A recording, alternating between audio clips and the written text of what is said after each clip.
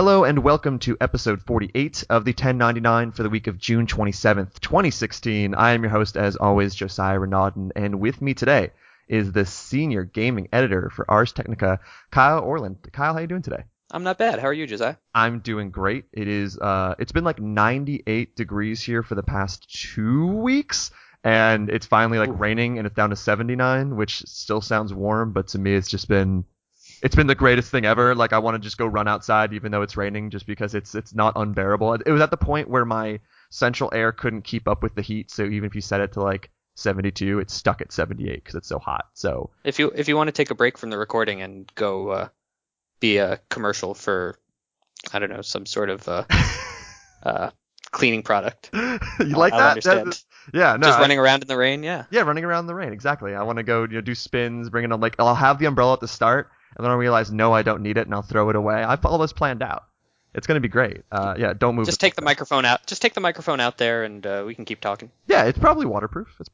Yeah, my main advice. This used to be a really heavy advice podcast. My main advice is don't ever move to Florida. I grew up right around like Pittsburgh area, and I feel like I should have stayed. Like, this is just a nightmare. But I feel like it's my birthright in like 40 or 50 years that I'm gonna have to retire there. So.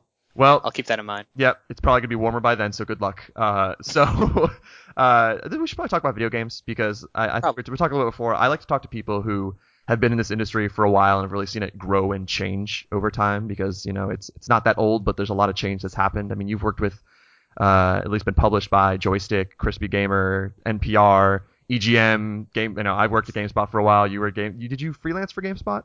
Yep, just freelancing over there.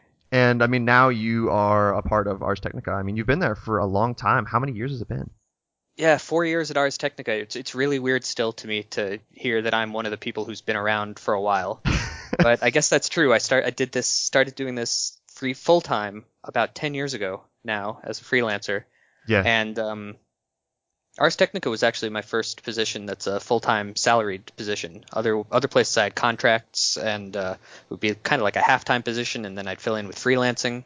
But the last 4 years I've actually had a salary and benefits, which is really rare in this industry. There's just so few slots, and I feel extremely lucky to have gotten to where I am. Yeah, no, and that's it's a good point, because it's so hard to find full-time work in this industry. There's not a lot of positions out there, and it feels like when one opens up, usually someone who has already been in one before or has a lot of experience is the one who kind of takes that spot. I mean, what's that? And then they hold on to it forever. Oh, they hold on to it for dear life, because or if they get out of it, yeah, they move on to like. That's your best chance. God, that sounds like me. Yeah, no, I know exactly what you mean, but I mean, I've been doing this not as long as you, but I mean, I started 6-7 years ago, and it took me a few years to get into really writing for GameSpot and IGN and Video Gamer and doing all that kind of freelance stuff. And I mean, I am currently doing community management sort of PR work, so there's a certain route to get there. I mean, like you mentioned, like what's it like finally having one of those established roles? I mean, how comforting is it to know that you don't have to do that freelance hustle and always send in all these invoices and make sure that your pitches are sharp and worry that, this month I might not be able to sell enough because they're not buying? Yeah, it's very nice. Ars Technica gives me pretty free hand in writing what I find interesting. And obviously the audience, likes what it likes. And when I started out, I feel like it took a little bit of calibration to figure out where our interests align almost. I would write some stuff just to try it out and say like, oh, I like this, and then no one was reading it, and then I would write something else that I like, and then, oh, that one got a better response. So you kind of figure out where you fit in the audience, because Ars Technica it's been around since 1996, I believe, and a lot of the readers have been there for 20 years that whole time. It's an older audience. It's very set in its ways in some ways, in a good way mostly, and they have good conversations, but they know what they like. It's hard to drag them along to things that they don't find interesting sometimes. I mean, how long did it take for you to really kind of set into sort of a groove of understanding what works? Because I don't think of Ars Technica as you're going to go throw out like a top 10 Call of Duty games, and that's going to be like the front page, and that's the one. You have to go for a different angle. I look at Pace Games, Garrett Martin, who I think is great. They do different things there. They don't just do the, sometimes they have those lists, but they go for different angles. I've written for them, and I wrote something very different, and I've heard it did well, and you never know what exactly you're going to get from each article. So when did you actually feel you've been there for 4 years, when did you feel you finally understood, oh, this is the kind of stuff that the readers that I'm writing for want? I'd say it probably took a full year maybe to really fully feel comfortable. I remember when I first started there, I felt completely overwhelmed in a way, going from being a freelancer and you can pitch things that you can write, and you can fit, this outlet will take this pitch, this outlet will take this pitch here. It's a very demanding audience. They know their stuff, and if you make a slight mistake or even have an opinion that they find a little bit out there without defending it completely, they will let you know. And it's a good audience for respectfully letting you know for the most part. It's not like the comments are full of trolls. In fact, the commenters at Ars Technica I find some of the best out there. I read the comments on my articles and usually not others, and so I've done that at a bunch of outlets now. And the ones at Ars I actually look forward to reading because it's usually a respectful, on-topic conversation, even if it can get mired down in the minutia sometimes. That keeps you on your toes. That makes sure you're writing accurately and defensively, and making sure that they're keeping you honest. You can't just put some stuff out there and then if it's wrong, no one will notice, no one will care. They care, which is nice. No, it's great to have readers who care about like actually what you're writing. And I feel I started to become friends with a lot of the GameSpot freelancers when I was writing a lot of reviews there, and I really respected what they did, and I always read their reviews when they came out. So for me, when I was writing reviews, I was also thinking like, all right, this has got to be good enough that it stands up with these people. It's got to be good enough that they read this and they're like, oh, this is thoughtful criticism. This isn't just a checklist of, man, these graphics look rad, and oh man, this one music part. So it has to be really nice to have readers who also kind of keep you in check in a certain way, in that way. And I think it might be different for you now if you were, like, let's say if you're freelancing in 2016. Let's say suddenly you are doing full-time freelancing. I mean, as you know, you've been in this for 10 years. I've been in this for 6 or 7. The industry's changed. I feel like for a lot of cases, if you want, let's say, a full-time job, you have to kind of have this understanding of a little bit of all the different ways games are covered, from streaming, from podcasting, from YouTube, and of course, hopefully writing is important still.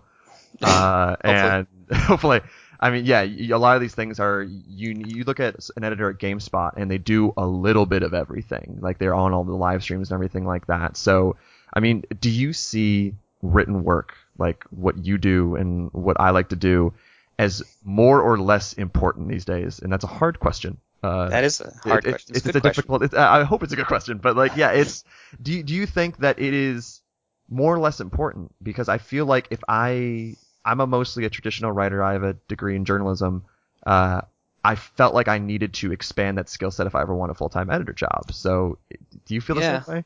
I don't think you can say anything except that it's less important. The rise of video means that writing just isn't the focus for everyone anymore, and it's driven by the ad dollars, is my understanding. That one view on a video can get 5 to 10 times as much money as one view on a written piece. That's and sad. It probably will keep them around longer. It's just easier to consume. It's newspapers versus cable news in a way. Some people want to read to get details and absorb the information faster, and some people just want to turn on a video and kind of get lost in it. In video games, it's especially acute because it's a visual medium.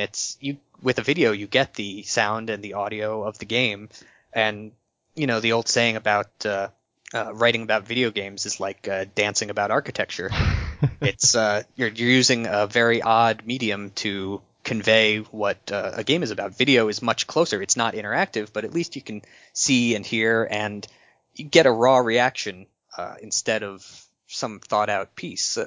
Obviously, there's advantages to writing, and that's what I trained for too. I went into written journalism school instead of going into broadcast, and kind of regretting that these days, seeing how important video is. So you kind of everyone's kind of had to coming from the writing side, you have to get these new skills in video editing and production, and figuring out how to do that. Now, the question is, how much less important is writing going to be in the video game space? Is it going to, totally atrophy to the point where it's like game magazines, where there's maybe one or two outlets doing writing and everything else is just video? I don't think it will go that far. Writing still has its advantages, especially as far as news and reporting. When it comes to things like previews or reviews, or just listening to PewDiePie scream about something for pure entertainment value, video probably has writing over a barrel. But when it comes to actually writing about the industry, doing in-depth analysis, I haven't seen much very good, news and analysis industry reporting in the video space. That's a large part of the journalism industry in the games. So for those people, I think writing will be important. For some people who want a written record of game criticism, that will still be around, but I feel like that's going to be much more impacted by video. Is that the next step, though, where we start seeing the kind of the criticism, the news, that sort of stuff in the form of video, where you can get these people who I'll use Patrick Klepek, for example, who was also traditional writing and started to do more video essays, and he's kind of leaning that way sometimes, where he's taking his skills and his reporting kind of acumen and moving that into a video space with and right now it's pretty simple video. It's cutting together certain gameplay, or Jim Sterling can do this very well sometimes, where you take these ideas, these things that would otherwise be features, add video to them, and it does add another element to it, because again, we're talking about video games, we're talking about things that you want to see in motion. I mean, you can remember when screenshots were some of the most important things, where you're sitting in a magazine just staring at it like, oh my god, this looks so cool, and the publishers are giving you these screenshots like it's this pot of gold, like we've just given you this amazing thing, and now, I mean, who cares about that when let me just see this thing moving.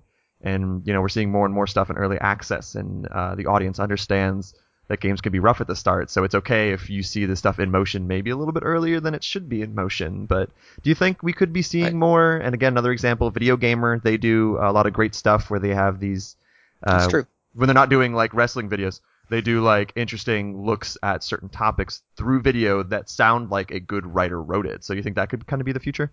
Yeah, it could be. And even years ago, there was that escapist video series whose name is escaping me at the moment. Extra credits insert. I'm gonna forget it too. I feel my like god! it was extra credits. Yeah, it'll come to me. Insert it in there. So yeah, there's a market for that, but I don't feel like that's the direction video is really going. Like, I don't have any statistics or anything, but those examples you pick out seem to be the exception, rather than just the guy playing on Twitch and saying whatever he wants about it, or the speedrunner drawing a lot of eyeballs and doing analysis of the game God, in that there. Makes me feel so old. Like, watching Yeah. that stuff, I'm not even old, but watching that stuff and watching again, I'm now working with a team who's making a game, and I've been you want to see all the content out there and all the opinions to get an idea of where you're at with it, and watching people in the corner of a video react to the trailer, I don't get it. Like, I'm trying to understand it. Well, I'm turning 34 this year, and I also feel a little over the hill. I feel like this is how the people at the established magazines probably felt about bloggers 10 years ago. Has to be, yeah. When Joystick and Kotaku were coming up, like, oh man, they put up this post in 30 minutes. I spent a lot of time on this news story, and it comes out in a month. There's differences there. There's magazines really fell away, I think, because of just the time advantage. For one, if you have to wait 3 weeks for the news or the opinion, that's just a horrible disadvantage. And also the pay advantage. Yeah. Everything on the web is pretty much free, whereas versus you have to pay to distribute the magazines. That's just another huge advantage. When you're comparing writing and video on the web, it's different advantages. It's really the ability to see it, but it's still free and it's still nearly instant. So I'm not sure it's going to overwhelm to the extent that the old magazines did. But going back to the point about what kind of content can be in videos if the news and analysis is going there, I don't know if it's an issue of supply or demand really that's impacting that. There's not many people doing it, but Like I said, I don't have statistics, but I feel like there's not too many people trying to watch that rather than just wanting to see a game or see someone talk about a game and that Yeah. kind of almost the entertainment side of the video game YouTubers rather than looking for deep critical reviews. They just want to watch a personality being fun and funny while playing a game. It's like hanging out at someone's house and having them on the couch, and then at the end they say, "Oh, this game is fun."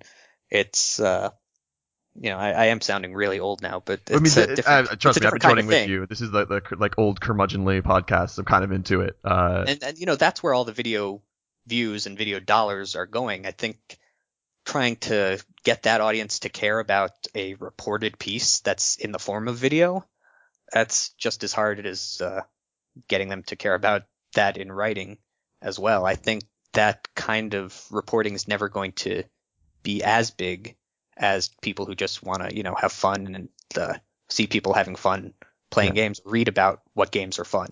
In the written area, there's been a niche for that, the business side, people who care about the industry, people who work in the industry or just that obsessed with games. In video, I feel like it's much broader, but I don't feel like people are necessarily going to want that side of it as much. I hope it's right now, even if it never reaches the heights of someone doing a Let's Play, and again, you kind of feel like you're on the couch with them. I do hope that those sort of video essays, it's more of a lack of supply rather than no demand for it. I do hope, because I enjoy that stuff, but again, I don't know if I'm the outlier. I don't know if I'm the person who's not ready and willing to fully go over and really delve into those PewDiePie videos of him playing some horror game. Again, maybe I am an older mind in this, and what I want is not what makes sense business-wise. But we'll see. We'll see how it plays out, because all this stuff is still so early. We can't. It's hard to make sweeping statements when I feel like every year it changes. Yeah, I'm trying to think to analogize it to other entertainment reporting. If you see movies, for instance, there's Siskel and Ebert reviewing movies, and other film critics who, for a while there were on a lot of the news magazine shows, Roper and all the others. And then and then the other side, I feel like it was mostly just kind of tabloid celebrity gossip driving it. Your Entertainment Tonight or what have you. And there really wasn't much market for here's the movie news without the celebrity angle. So I feel like maybe in video games the celebrity angle is kind of the caster. We don't have our own developer celebrities. Most of them aren't even household names among the majority of gamers. There's a few counter examples there, but without that driving it, I don't know that just talking about the industry and even outside of business, just cultural issues or really things past, oh, this game is fun. I don't know that the market is really there among the video audience, at least not to the extent that it's going to compete nearly with the video audience that has been proven already. Yeah, and even if the video audience isn't there, my sense right now is that the actual maturity of some of the games writing we're seeing is at a level that when I started wasn't there. The topics being tackled, the actual and it's had a few, writing and it's there. had a few decades to build up. I think Absolutely is that advantage, and on the video side it really hasn't.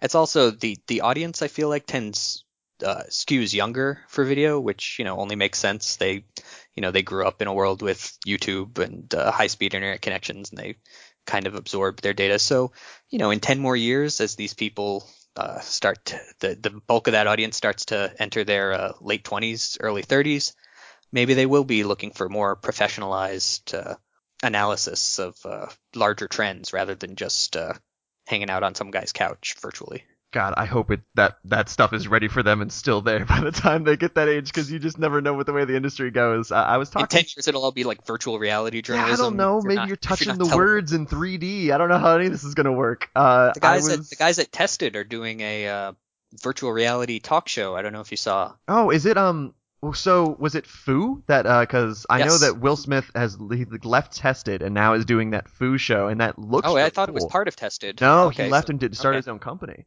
So I wasn't even clear on that. Yeah. So yeah, that could be the future. In 10 years, we could all be virtual reality avatars doing talk shows for people in 3D. I don't know if that excites me or terrifies me. A little bit of both.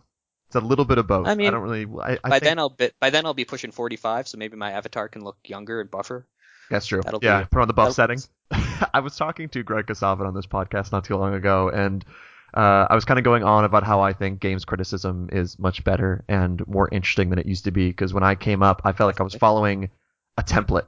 And the template was always, all right, you start out with, you're going to kind of summarize the game in a sense and what your feelings are in a paragraph, then you move on to the story, and then you move on to it plays well, and then you move on to it looks and sounds good, and here's my summary paragraph. And it was very, I learned this in high school, 5-paragraph essay style of almost like you're reviewing a camera or a TV instead of a quote-unquote artistic work. And I feel like and some people like that. Some and I people think there's still want room for only that. Yeah, and I'm okay with that. I think Obviously. there's one thing that I'm like okay saying is that there's room for a lot of reviews, and you shouldn't look at a review and be like, that doesn't fit the standard. Like there shouldn't be a standard. There's a lot of different ways to look at a game. But he had kind of said in his mind, like when he was coming up, the same discussion was going on that reviews are better than they were before, and it was like he says he thinks that this stuff was going on before. Do you feel like we were at a better place with reviews than we were before, or am I looking too much into this? No, absolutely. Things have broadened to a wide extent. And again, it's probably the audience growing up. The people who were reading game magazines in the 90s, I think were mostly like me. They were teenagers or younger. I don't think many 30-somethings were reading those magazines. And in that kind of environment, you find a person who's willing to work for peanuts and doesn't really need to be able to write. They just need to be able to play games for, X hours a day. And understand genres and series and have like a deep knowledge of that to feel like they sound professional. Right. And some people can write and ended up, staying in the industry quite a while. But for the most part, in the 90s, there were a lot of people who were hired because they knew games and were willing to devote their life to crafting sentences about them that were kind of coherent rather than, really being able to write or criticize from a good angle. And then as you get into the 2000s, the aughts, you start to see it growing up a little bit more. As the internet comes around, I think that really opened it up. People who grow up with these magazines, they realized, hey, I can write too. I can try and get my voice out there on a blog. It kind of lowered the gatekeeping a little bit, so a little bit of the cream could rise to the top just by starting a personal blog, then maybe get noticed, then someone hires you and you can develop more and more, and it allows those kind of critical voices to get out there to the audience that couldn't really sustain a magazine but could sustain a website. It's a much larger readership out there on the internet, and even a niche can do pretty well. And then as you've gotten into the last 5 years, I feel it's become a little bit more professionalized. The early blogs that were just kind of insurgents trying to get rid of the magazines and that old way of thinking succeeded. Mm-hmm. And now you see sites like Polygon, or even these new sites that are coming up like Glixel or Vice's new site that are trying to mainstream this kind of idea that video games are a thing that people in middle age have grown up with their whole lives, whereas 20 years ago it was seen, probably rightly, as a thing mainly for kids. It is. I do feel like it's growing up, and that was always the one that you mentioned before, is that you read these magazines, you thought, I could do that, I can write about games, I want to do that, and you find a blog that's willing to publish you, or you make your own, and then you go through that. And again, I think it's different now, because if you want to be on a GameSpot, you need to not only be able to write on a blog, you need to have your own YouTube channel, you need to make sure that you've been seen on camera, or that you're able to talk coherently over video game footage. So, oh man, yeah, I don't know. I don't envy the people coming up now in freelancing. I don't know how you do it. Getting noticed now, it's near impossible. It's hard to, and it's, again, I've talked to, I'm sure you get this too. You get emails from people who are like, how do I get your job, or how do I get published in the sites you've been? And I used to be very like, okay, here's what I did, here's what you should do, you should read this or go down this track. But it is different now, because I've been up for about 2 or 3 full-time jobs at major sites that I freelanced for, and each time where I feel like I hit a roadblock in the interview process is when they're like, all right, what's your, where's all your on-camera stuff, where's all this and this, and you're like, Yeah. It's hard to get that opportunity. Like, Yeah, when I was coming up, that was not expected. That's the new. Like, can you write? That was my first question. Was how are you on camera? What's this like? And it got to the writing at the writing was almost an afterthought, and that's when, honestly, that's one of the reasons that I ended up really wanting to and accepted the job doing writing work for Development House, because I realized the direction it was going, and I was like, on camera stuff is cool, but I got into this for the writing, and like that's what interests me. That's what I am, academically trained in. That's what I'm professionally trained in, and that's what I enjoy. So it was eye-opening. It absolutely was. It was something that I didn't expect.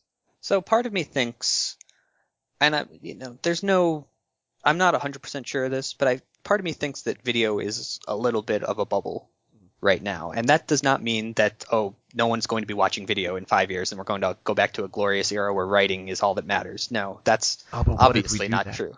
But I feel like the ad dollars going towards video are a little inflated at this point. People are really trying to find the next hot thing. Everyone thinks, this show is going, this guy's going to be the next PewDiePie. This guy is going to be the next Zero Punctuation. Everyone wants to get in on the ground floor of something that's going to be super hot.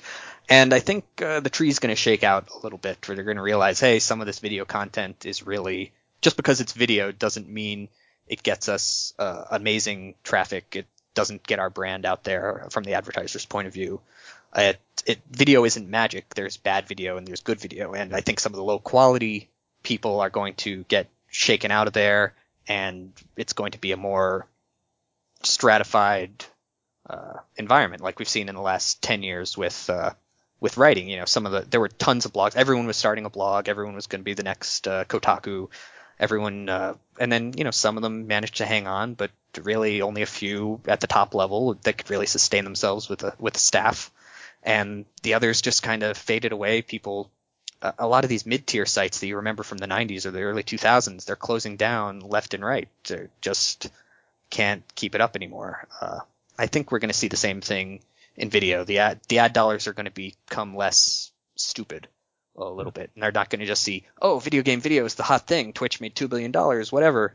They're going to say, what's the value of this? Where are the good, really quality video producers? And so that means there will be less video, but it will be higher quality video that's getting paid for. That's just my thought. No, I agree. I think everyone rushed to it, and that's understandable, where it was starting to blow up, and it did start to be the thing. It still is in that mode right now where it's the thing, and similar to how people were making their own blogs, people are making their own YouTube channels and their own Twitch channels, and some are succeeding and some are failing. And the people who, if there's a lot of companies investing a lot of money in video, I do think some will soon realize that it's not just this gold mine, like you can put anything out there, you can hire pretty much anyone who will work for peanuts and you'll be just fine. It has to normalize a bit. It has to flatten out, which it's the old .com boom and bust cycle, and I've gone through it a couple of times in my career now, just on the writing side, and some of it has to do with the economy too. The U.S. economy coming back from recession right now is really booming. That will not last forever either. And when that downturn happens, I feel like some of the stupid money in video is going to be the first to go. No, I agree. It'll be interesting to actually watch, again, if maybe we're both wrong and it just keeps going up, up, and up, but I don't think so. I think it has to kind of hit a certain point, and then people will realize who are the people who are doing really good work and who are the people who are just there because they think it's popular.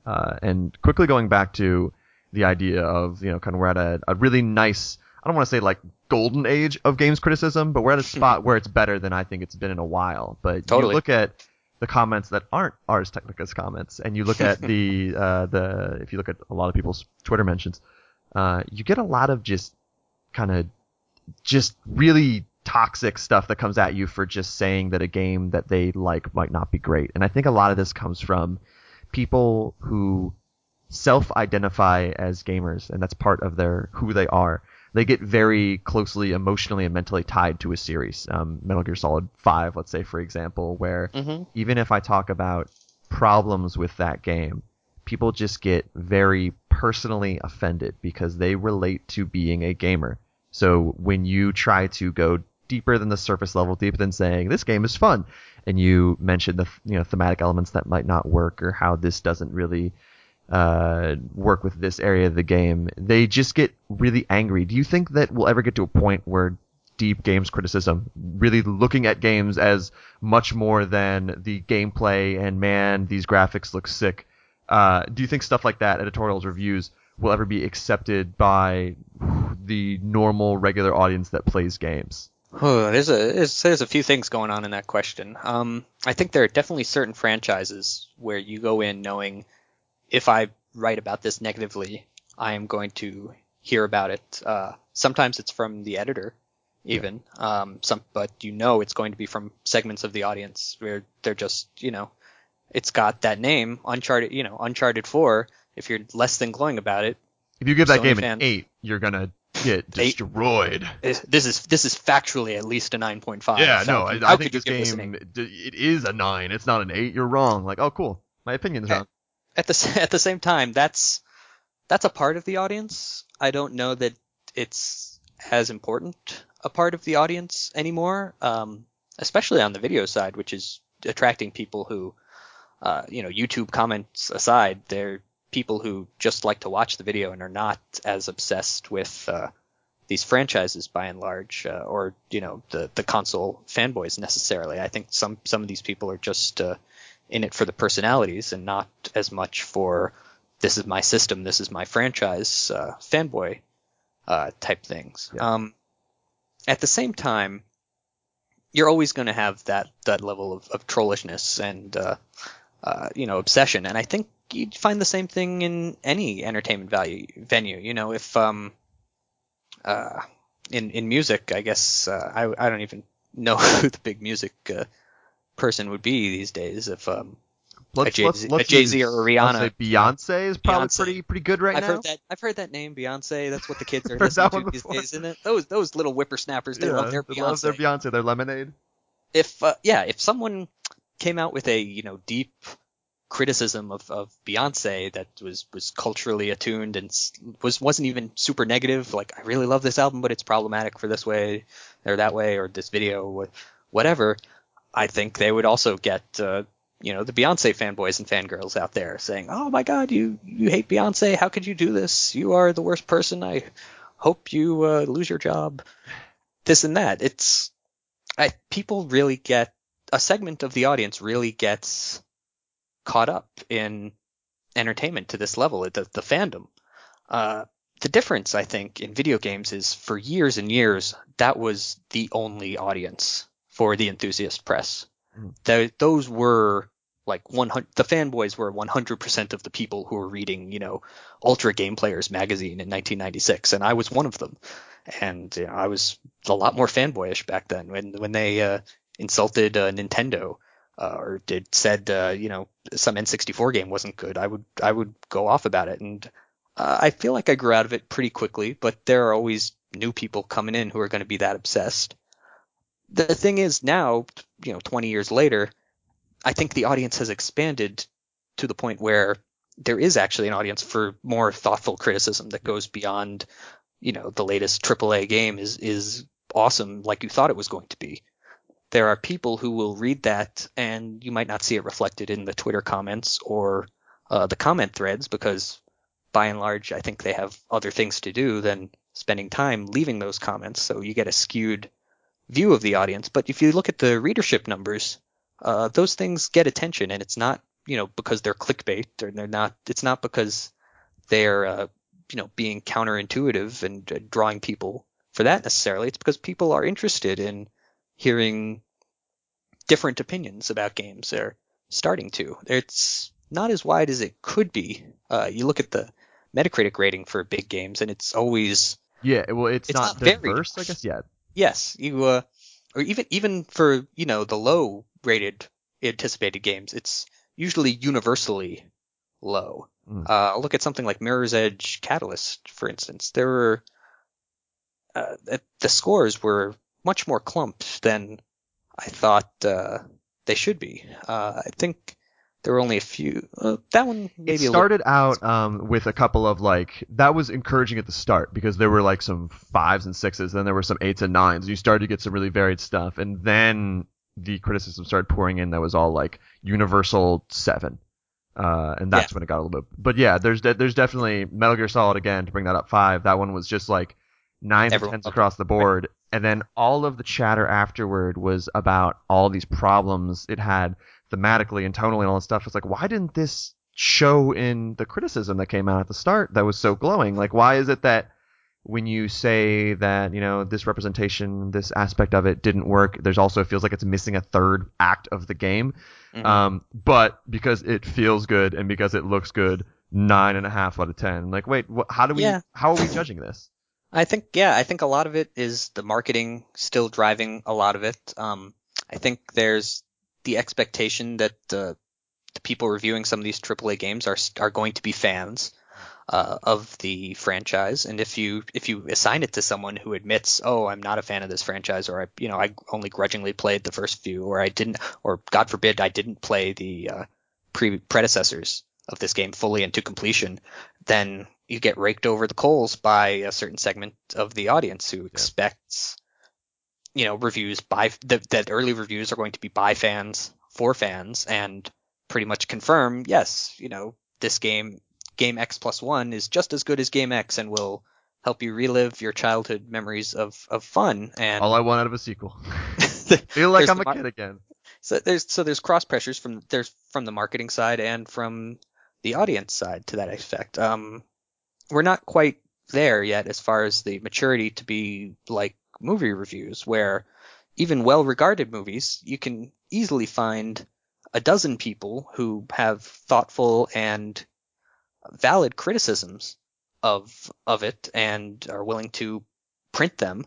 And, some of them will get, especially in comic book movies, I feel, or sci-fi, they're going to get hurt by a segment of the audience, but there's not that pressure to necessarily conform and say, oh, this is the hot blockbuster movie, therefore my audience is going to like it, so I better like it. That kind of subliminal push. I think film criticism has had much more time to become much more well developed, and it's almost the opposite, where if it's a big flashy blockbuster, you want to show in movie criticism that you're above the audience, that even if the plebeians are going to give this $1 billion opening weekend, you have better taste than that.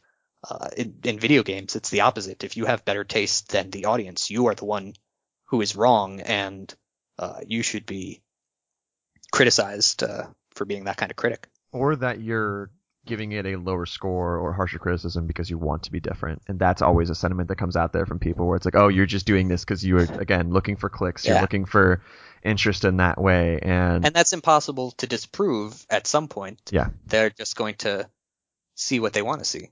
Oh, exactly.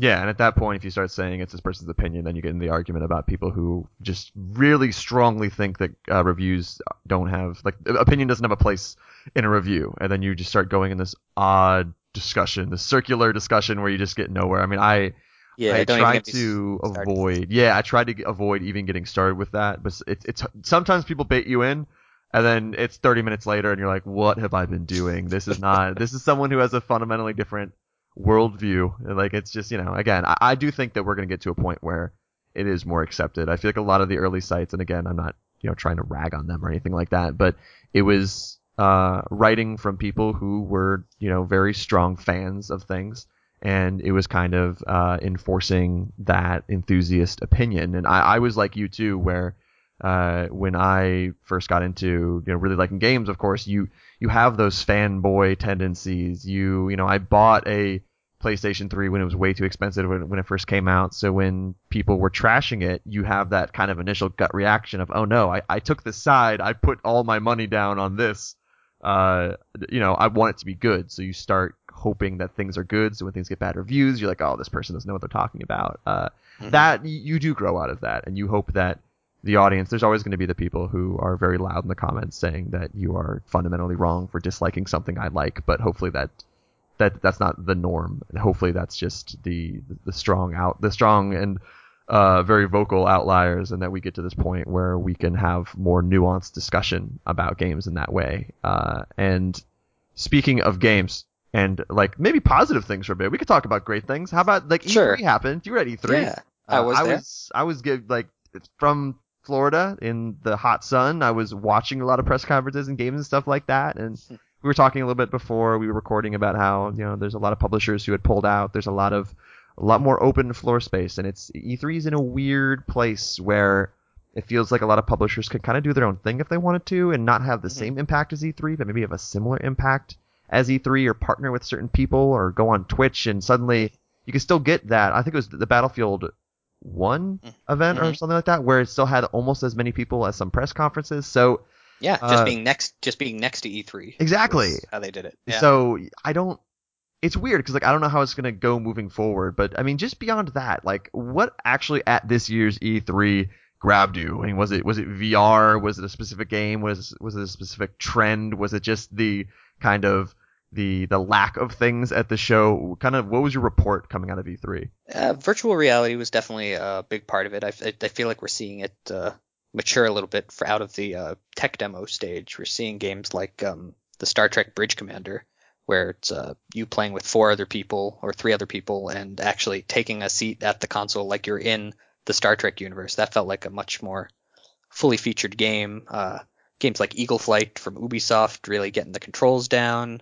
The Unspoken from Oculus really gave you the feeling with the touch controllers of being a wizard, and so that was the most exciting trend to me. But as far as the show itself goes, I think it's being a little bit overblown. The problems with E3, it still demands attention, and it's still going to be the central show for a lot of the big publishers. There's 2 halls to E3, and I think it was South Hall is the one with Microsoft and Nintendo and Sony. And there you couldn't tell that anything had really changed, except despite the fact that Nintendo only had 1 game at their booth and a line around the block.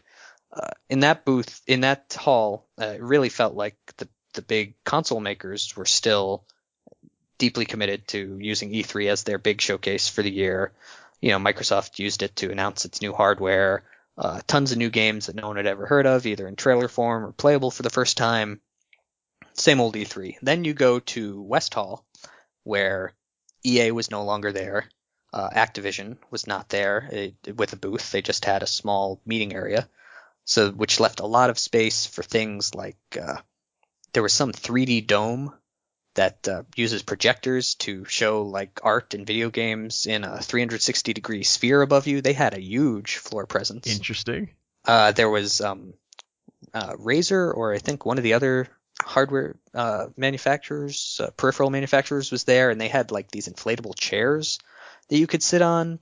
There was a virtual reality sex booth that had a lot of I heard about that. Yeah, that's not really that used to be, it would have been in Kensha Hall, which was the 3rd hall that had all the really small companies that couldn't afford anything, and like USB coffee warmers and stuff that wanted to be at CES really but couldn't. That's no longer there. That stuff now is filling in space that used to be for video games. So in that hall, it was really a weird vibe, very kind of ghost townish. So half of but in that hall there were still 2K games, and Capcom had a very big booth for Resident Evil. There were still a lot of the Flash. So maybe half of E3 was really looking abandoned. But the rest of the show, 75% of it still felt like E3s of recent past. Were there any specific games that really stood out to you? Because again, I feel like VR, we're now getting closer to a point where it's feeling less like tech demos and more like actual experiences built for VR. It's still a pretty niche market. It's still, I think. Well, what's your thought on PlayStation VR? And again, full disclosure, I'm working on a project that's built for it. But I'm just interested as just an outsider about. I think that Oculus and Vive have come out and they're interesting, but again, there's a lot of tech demos. They're expensive. You need to have that, that PC that can handle it. And there's so many PlayStation 4s out there right now. I mean, it's done better than I would have ever thought it could have. And now we're having this peripheral that you need that, and you already have the PS4 in your house, so if you have the money, why not? Do you think this could be something that could take VR into the mainstream? I think it has the best chance, definitely. For all those people who have PlayStation 4s, it's, pretty much a $400, maybe a little bit more intro price to get into this hot thing that everyone's talking about, compared to, $600 or $800 for the PC ones. And that's if you have a really good PC. And not as many people, I think, have a really good gaming PC as have just a PlayStation 4 hanging around their house at this point. Another thing is Sony has the relationships with all sorts of publishers and developers. You really saw it at this year's show. They were just showing off so many games at your PlayStation VR experience. They keep the numbers they're talking about kind of leaving Oculus and Vive in the dust to some extent. You see a lot of Steam VR games in VR, but a lot of them are really just people throwing stuff up and hoping it'll stick, but it's really just something that's like something you play around with for 2 minutes. Sony, I think they said 200 games in development, and there are going to be 50 at launch, and it seems like they're going to be, by and large, real games. Which is great. Yeah, it's not just suddenly like, here's basketball throwing simulator where the hoop kind of works. Like, you want more than that. So, and Sony kind of demands more than that from PlayStation experiences. So I feel like that's going to be the biggest push. Even if the hardware technology itself isn't quite as good, it's not quite the immersive experience that you get with the Vive, for instance, the cost and the Sony ease of use and publisher backing, I think, is going to give it a big push. Yeah, I don't know if it's going to matter too much that, like you said, it's not nearly as, maybe not as intuitive or as fully featured as something like Oculus or Vive. I mean, it's just, from everything I've heard, PlayStation VR is just not at that level. But is there a noticeable enough difference where you feel like you're getting a much lesser version, or is it just kind of the difference between maybe the PlayStation 2 and the original Xbox? It's not noticeable enough for the consumers, I feel. Maybe they'll try out the Rift or the Vive at a friend's house or at a store demo and say, wow, this is really amazing. For most people, PlayStation VR is really going to be the only one they're considering, because they're just not going to be in the market for $1,000 gaming computer. Consoles have had that advantage for a while, and it's going to be the same thing in the virtual reality space. They're going to have a much larger just potential audience because of the cost issues. Now, that said, I feel like these first generation Rift and Vive units are kind of the proof of concept. Like, yes, this is what we see as VR. It costs a lot to be this good, but that's only for right now. They want to be in the market so that in 2 years, 5 years, when the $1,000 computer is a $250 computer that can do the same things, and when the hardware has been refined enough thanks to cell phone technology advancing that it gets to be a $200 headset, then they want to be the people who can say, hey, look, you don't need a super expensive computer anymore. You can get that same experience that we were asking so much money for 5 years ago, but now it's actually accessible. Does Sony kind of short circuit that in the same way that the NES kind of short circuited gaming on computers in the 80s? It's hard to say. And honestly, it's gotten me more interested in VR than anything else has, because again, everything else just seemed so like that first wave was kind of the people who are super into technology and they're going to get no matter what comes out with that sort of VR stuff. And this is more of the thing where I'm like, I can actually see how this works with real games now. And I could see that, I have a pretty powerful PC, but like maybe not powerful enough that I don't want to upgrade and then get the headset. This just feels more like, hey, just buy this one thing and now you have VR in your life, compared to buy this thing, upgrade your PC, and then moving forward, you probably got to continue to do a lot of upgrades to make sure that it can actually keep up with this. So it at least has me, as a more casual VR person, interested. It has me interested in seeing what happens with that and if there is enough software to actually support it as we move forward. So one more kind of state of the industry thing, because you had mentioned Glixel before, and I think that's really interesting to talk about. I'm going to have John Davidson on the show to talk more about it, because I want to know what what is this about? Because we look at it, and ZAM is something recently that was a site before, but now there's a greater push, there's a greater number of freelancers and a lot of great content coming out of them. You can thank Tencent for that one. Yeah, exactly. And like Austin Walker is now doing what I'm guessing is to be great things at Vice, because he's I worked with him for a bit when he was freelancing at GameSpot, and he's just really great at what he does. And it's weird because we talked about how a lot of people are rushing to video because that's what's making money, and now there's also this weird subsector that's kind of rushing back to this culture games writing, which I guess is different than the sites that have recently closed down.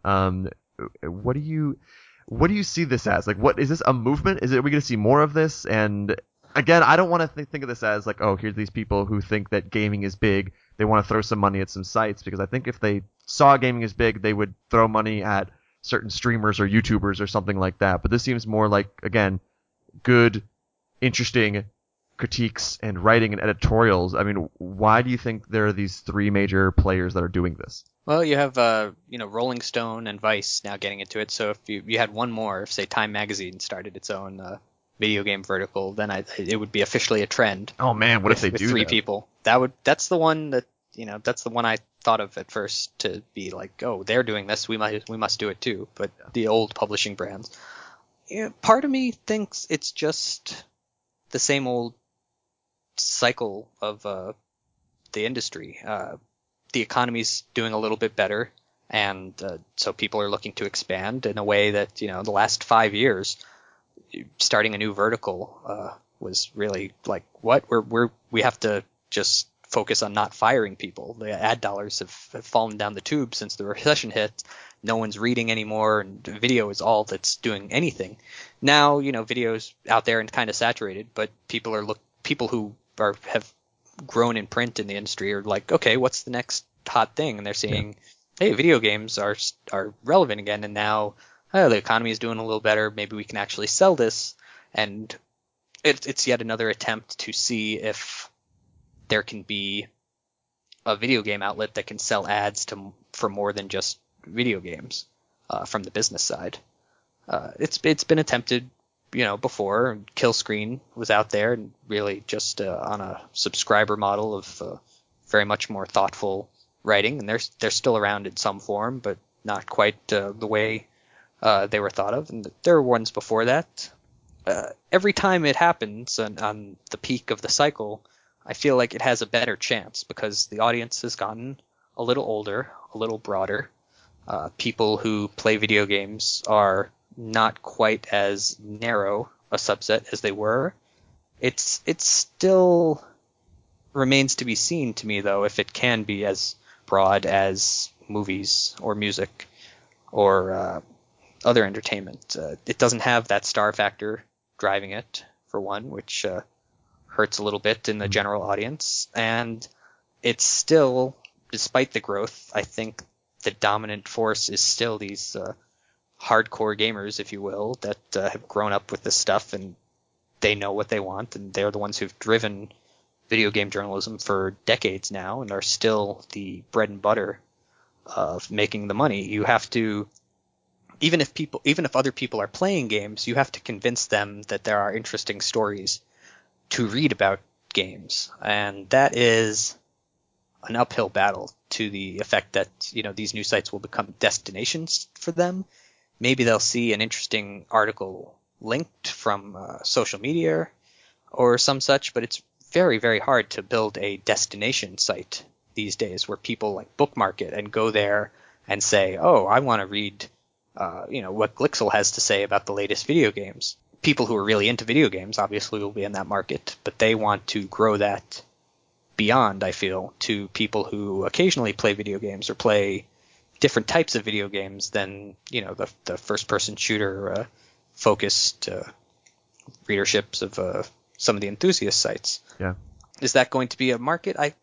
I'm pessimistic, but I hope I'm wrong, if that makes sense. No, I totally get it. And it's hard to become one of those sites that people just automatically visit on a daily basis. It's hard to become like when they're at work, but they're kind of getting ready, they open their email, they open up maybe ESPN, and suddenly ESPN is just that daily, almost like your fingers automatically type it in. I was that way with Grantland for a while, and because of that, I'm like, okay, I'll give The Ringer a chance, but what's the hook for Glixel? A lot of people who like Austin Walker might follow him to Vice. But I mean, even though I think there's a lot of great content at ZAM, what makes you choose? Yeah, hopefully, what makes you choose ZAM over anything else? And I feel like they have to know something I don't, because I mean, something like Giant Bomb, I think the only reason Giant Bomb exists is because there's so many passionate fans who are willing to do that subscription model, and I love the guys there. I think they do a great job, but if it was just ad dollars, they couldn't function. Right, but that's heavily on the enthusiast side. Exactly. Again, when you're going for the more general audience, like they seem to be trying to be, maybe New Yorker style cultural criticism through the lens of video games, or Rolling Stone would be a very good example of rooted in music, but also politics and culture and everything like that. But Rolling Stone is almost unique in a way. It's the one that made that work and stuck around as a brand, where others kind of fell away. So for one, starting a brand now is very tough. Just in the way people are consuming news and getting it through just what's linked on social media doesn't really encourage those kind of thoughtful verticals. And in another way, I feel like, around books or music or movies, there's been an established audience that kind of is really on the lookout for that kind of broader criticism, especially in books. You'll see like something like the New York Review of Books, their reviews are about the book, but really they use the book as a jumping off point for all sorts of criticism of society in general, and people really are looking for that from book reviews. Are people looking for that from their video game reviews, or do they want even different kind of coverage, just deeper talks with creators in the industry that go beyond the talking points or some of the other stuff we see? And it's very noble writing, and it's very intriguing to me, but from a business standpoint, I'm a little skeptical that that the audience is there to the extent that it can sustain a whole outlet, rather than being just a part of a brand like the New Yorker or the New York Times, or the occasional article in there. That's what I'm worried about, and that's why I think this is the kind of writing we need in this industry. It helps us grow up and become better and evolve. But again, I feel like the people who are funding this and backing this must know something I don't, because if you just say on its face, like, here's these 3 types of sites that are going for this type of writing, and ZAM's a little bit different, but I'll still kind of group it up here. I don't know how that succeeds financially. But it's not my money, but yeah, I mean, I mean, it's worth a try. It's worth seeing. I mean, when it's not my money, it's worth a try to see if these things are working. But I feel like the better way in is to find an established audience of people that look for that kind of thoughtful writing at, the big, magazine like GQ or New York or things like that. And a lot of those magazines have expanded into writing more about games and technology from a human and societal standpoint. I know Simon Parkin's work, whenever I've seen him go to some of these sites, has been or outlets, has been amazing, and just definitely written not from the enthusiast point of view. And I feel like that's the kind of thing that will draw even a reader who barely plays video games or doesn't know the video game in question. They'll see this kind of coverage and they'll say, oh, okay, this is an interesting way of writing about video games. And we'll see that more and more when there's a story that deserves it in these cultural journals. But right now it's only there might be one of those a month if you're lucky in a magazine like that, trying to sustain an entire site on something that seems to go towards that, or maybe straddles the line between that kind of writing and the enthusiast writing that you need to survive on a day-to-day basis. That's a tough needle to thread. Oh, without a doubt. And I would go about it the way you just described, of going for the established audience, then slowly introducing games and seeing how that works. But again, I'm rooting for these people, and I hope if this works, that's extremely encouraging. That shows there is an audience for that, and that shows that we have grown up, and there's a wider gaming culture and audience than I knew about. So I am rooting for it, and I'm interested in seeing how it goes moving forward. I'm just happy, again, it's not my money. And if it fails, I don't think I wouldn't read too much into that either. Even if you look at other entertainment, that kind of high-end, really thoughtful writing it's very hard to sustain an entire vertical or an entire magazine or outlet just based on that. Yeah. Usually you need to find some middle ground. Entertainment Weekly kind of way where there's some middlebrow criticism and also some star watching, and you get an audience that comes for one or the other and can sustain, or maybe both, and can sustain itself. But there's really very few extremely high-minded, movie review websites that are blowing up media and hiring dozens and dozens of staffers. It's mostly, a guy writing for a newspaper or something like that. No, I agree. Kyle, if people want to find your work, find you on social media, what's the best way to do that? Kyle ORL on pretty much everything. Twitter is where I spend way too much time writing little one-liners instead of writing articles sometimes. And arstechnica.com/gaming is my baby, where everything I write and edit pretty much goes up these days. Are you still working with freelancers? If people want to write for Ars Technica, can they contact you? Yeah, we're definitely always taking pitches. So we don't have quite the budget that I would love. There's plenty of stuff that I would like that we can't really pay the rate that needs to be paid. But I always love to hear from freelancers. All right, great. Well, Kyle, thank you so much for sitting here and talking and going over the early curmudgeonly stuff, because that's what I get into. Where I'm just like, man, if only things were the way they used to be. But back I'm in happy. the day. I'm happy with the way things are turning out in a lot of ways. And hopefully we can do this again after maybe sites like Glixel and Vice are out there and we can see where they're at and kind of at least, of course, not base the entire future on their success, but kind of understand where we're at from how they're doing. Speaking of being curmudgeonly, I never got a chance to write for Nintendo Power before it went away. And that was, if you told 12-year-old me that was the thing you would miss, you had this career and you missed that chance, you'd be like, oh man, you really blew it. Oh, well, we'll revive Nintendo Power. All right. We'll have the Nintendo Power 2.0, and then It'll essentially be the same thing, but better because it'll be your website. Nintendo, if you're listening, I will volunteer to be editor-in-chief. Yeah. For you, if they're you're looking great for someone. at understanding how media works and how all that stuff is going. So Nintendo's a perfect choice. So look for that in the future. So thanks again, and thank you everyone for listening, and hopefully tune back in for the next episode of the 1099.